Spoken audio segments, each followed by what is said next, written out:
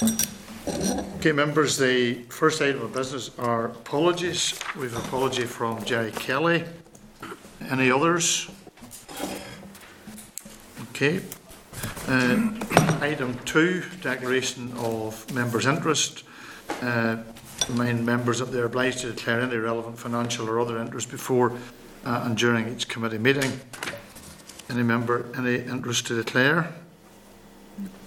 Okay. Item number 3, the draft minutes of the meeting held on the 11th of November 2020. And members could refer to pages 6 and 7 of the pack, and our members content with the minutes. Approved? If they're approved, then I will sign as a record. Thank you. Okay, the next item of business is the matters arising, and under 4.1, decisions made under the Temporary Standing Order 115, and at pages 8 and 10 of the members' pack outlines a decision under the Temporary Standing Order 1159 since the committee last met, and this is for members to note in the paper that the decision will now be formally recorded in the minutes of the proceedings from today's meeting. And just to note, 4.2, the follow-up research and institutional review committees.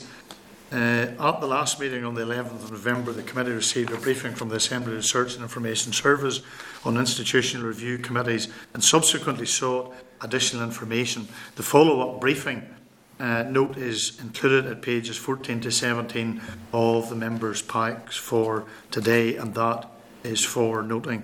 Now, Ray McCaffrey from the Assembly Research is available if there is any member has any particular question.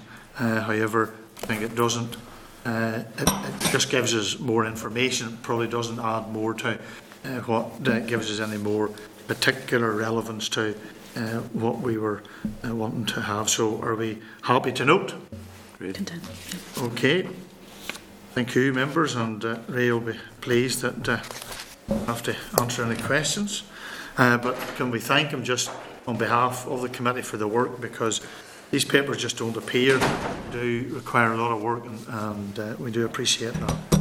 Members, can I get your agreement that we move now into closed session for the next item of business, which is a review of the statement of entitlements for an official opposition and the procurement process. So, agreed? Agreed. Okay, members. Item 6, potential topics for the ERC Forward Work Programme, and that is at pages 54 to 73. And Shane will just give us a few comments on this, ever mindful of some members have another committee, and you make reference to the correspondence that just came in today. Yes. Okay, Chair. At the meeting on the 11th of November, the committee had considered 6 responses from 6 parties to the invitation to identify topics for the committee's work programme, potential topics.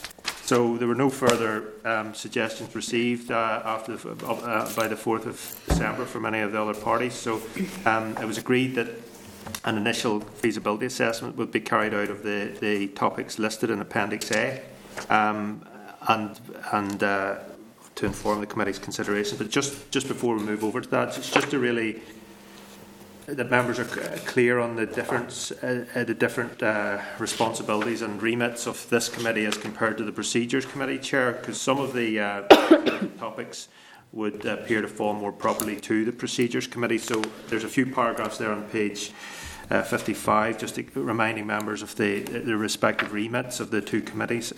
Essentially, ARC as an institutional review committee would normally deal with more strategic and cross-cutting issues, whereas the Procedures Committee would be responsible for looking at reviewing on an ongoing basis the specific standing orders and other procedures. So to bear that in mind. And then there will be a number of steps the committee will need to take if there are topics here that it would wish to take forward.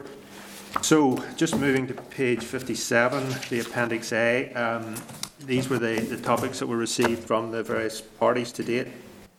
Just a summary of them. The full submissions follow the appendix, and the feasibility considerations are in the right-hand column there. So, see NDNA. Suppose in terms of some of the areas have been addressed already. Topics 2 and 3 by the Procedures Committee and this committee respectively are addressing those issues. Topics 4 and 6, the proposal that this committee would act as would monitor progress against NDNA commitments. That would potentially fall within the remit of the committee, okay, but so long as it was focused on monitoring the NDNA commitments which relate to the functioning of the Assembly or the Executive. So if the committee was minded to pursue that topic, it would need to first consider, it would need to extract out all the commitments that relate to the functioning of the Assembly or the Executive, and the committee would need to consider it further.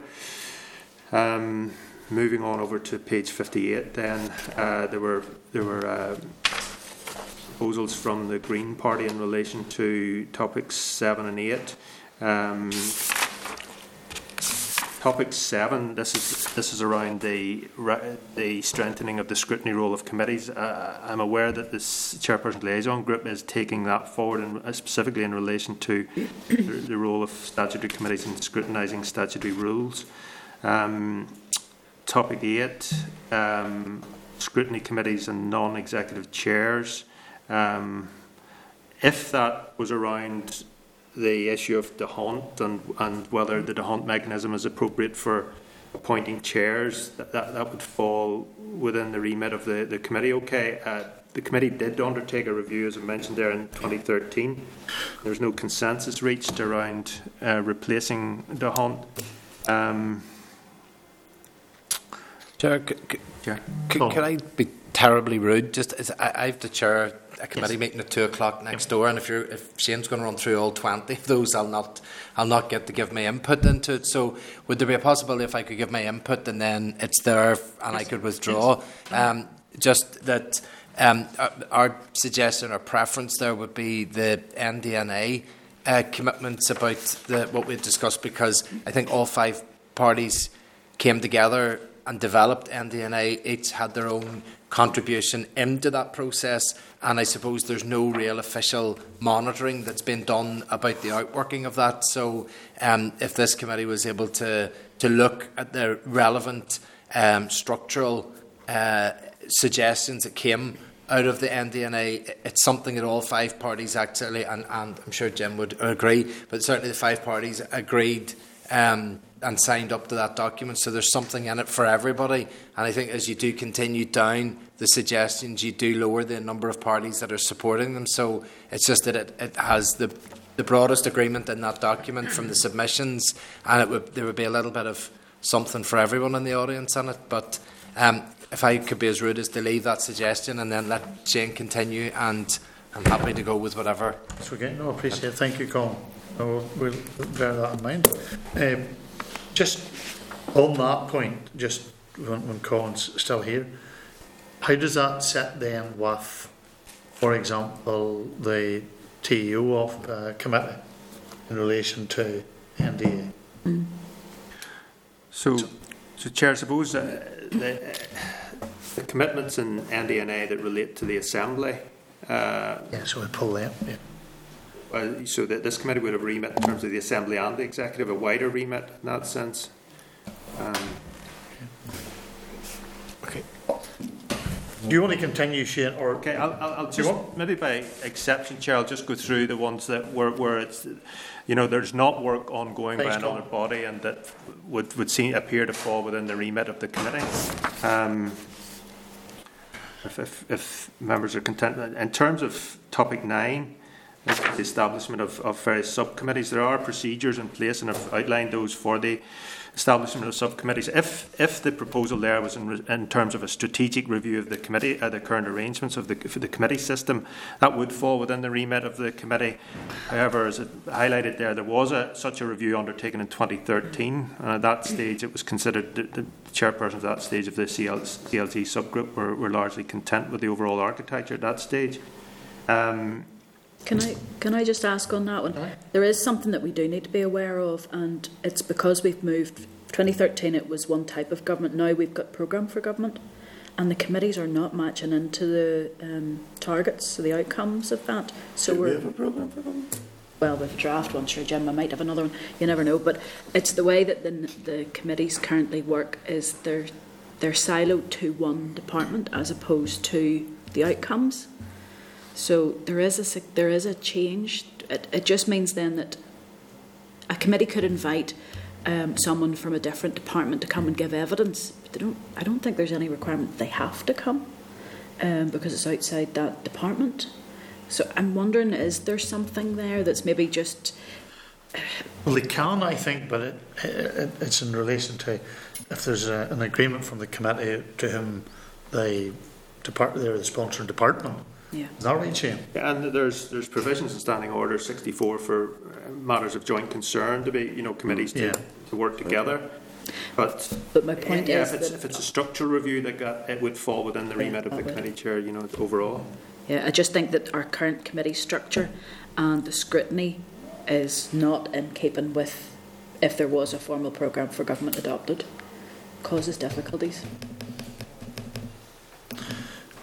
Then they shadow the departments. But the outcomes don't. Yeah, but you kind of, I don't know. But it goes into that area of how you define and how you operate cross-cutting. Yeah. Because there's not one department that's not cross-cutting on those issues. I know. So you can end up in a situation where one committees delving into a raft of things and 5 or 6 other committees, and you never get anything done. Shane, maybe just to cut across you on this, but there has been a correspondence come in just before the committee from a number of months later from the executive office. Now, I haven't seen it. Shane mentioned it just as we arrived in, so it'll be circulated to members. And I suppose what that means is there may or may not be in that suggestions coming from the executive office. Right. What might be useful if now members have these 20, Shane has gone through half of them. We sort of you've taken the point that Colin has made in relation to number 6 and the NDNA, and is it possible that we could then narrow it down to 2 or 3 that at least then would give Shane something to go away and scope out something for us, and then out of that 2 or 3 we ultimately decide, if we decide at all that we're given the time and all of that we're actually going to do anything on this. But if we are, we narrow it down to 2 or 3 where we make a decision. Is that a way forward? Have we given them enough guidance? Well, that's in your hands on that. I'm a bit puzzled by this executive office. Can we have some indication of what's in that letter? Chair, I'm just literally reading it as we speak. They must have just come in whenever I arrived. Yeah. So there's an annex to the letter, and there's a list of bullet point suggestions, proposals for consideration by the ARC.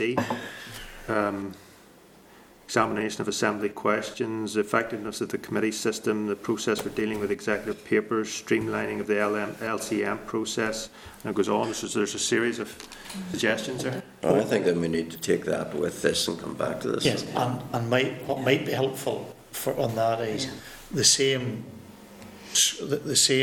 rationale be applied to it, to what could or could not be, because there'll be stuff probably in that. It's not within it falls in within the procedures, or it falls somewhere else. And Shane, if an appendix to that to update this was included and then sent out to members, then we can try and come to a consensus. Okay, Chair. Although, Chair, are we saying that we can't touch anything that, say, falls within procedures?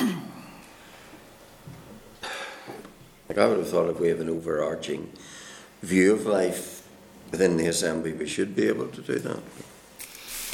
suppose it is the Assembly and Executive Review, so, Yeah. you know, so, yeah. Like one of the issues, I'm not going to dwell on it, but one of the issues that really irks me is the failure of the written question process, whereby questions can simply be ignored Yeah. for months on end. Yeah.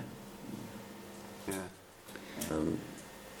Yeah, Chair, it's, I think if there's specific, if it's whittled down to some topics then, and there's clearly crossover, then the committee could liaise with the procedures. I know the procedures committee have a plan of a work programme agreed, and, you know, it would be important that this committee doesn't clearly overlap with it. For that committee's remit is to consider and review on an ongoing basis the standing orders and procedures of the Assembly. So, as I said earlier, this committee's role is higher level. But in saying that, recommendations from this committee could have implications for standing orders.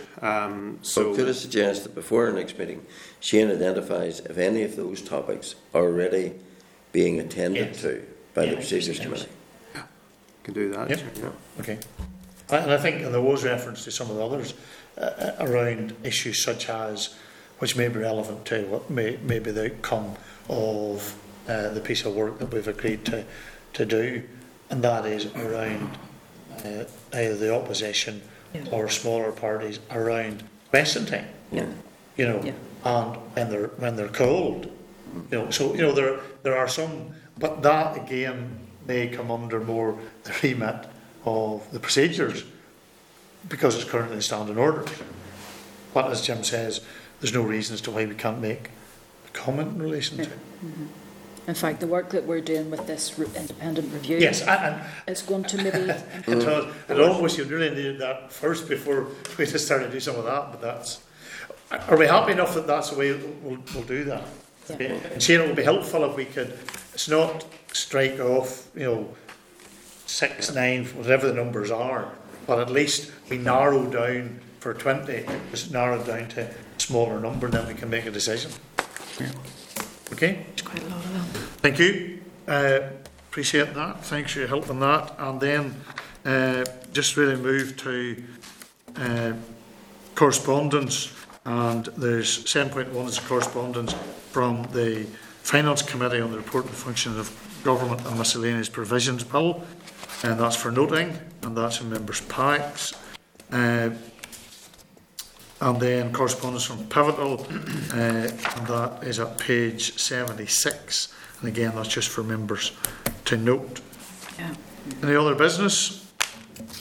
Date and time of the next meeting, Shane? I just will notify members when that's arranged. Okay. Yep. Okay, have enough. Can I just wish you all a very happy Christmas and a peaceful, trust and better 2021. Thank you. Okay. That's it now.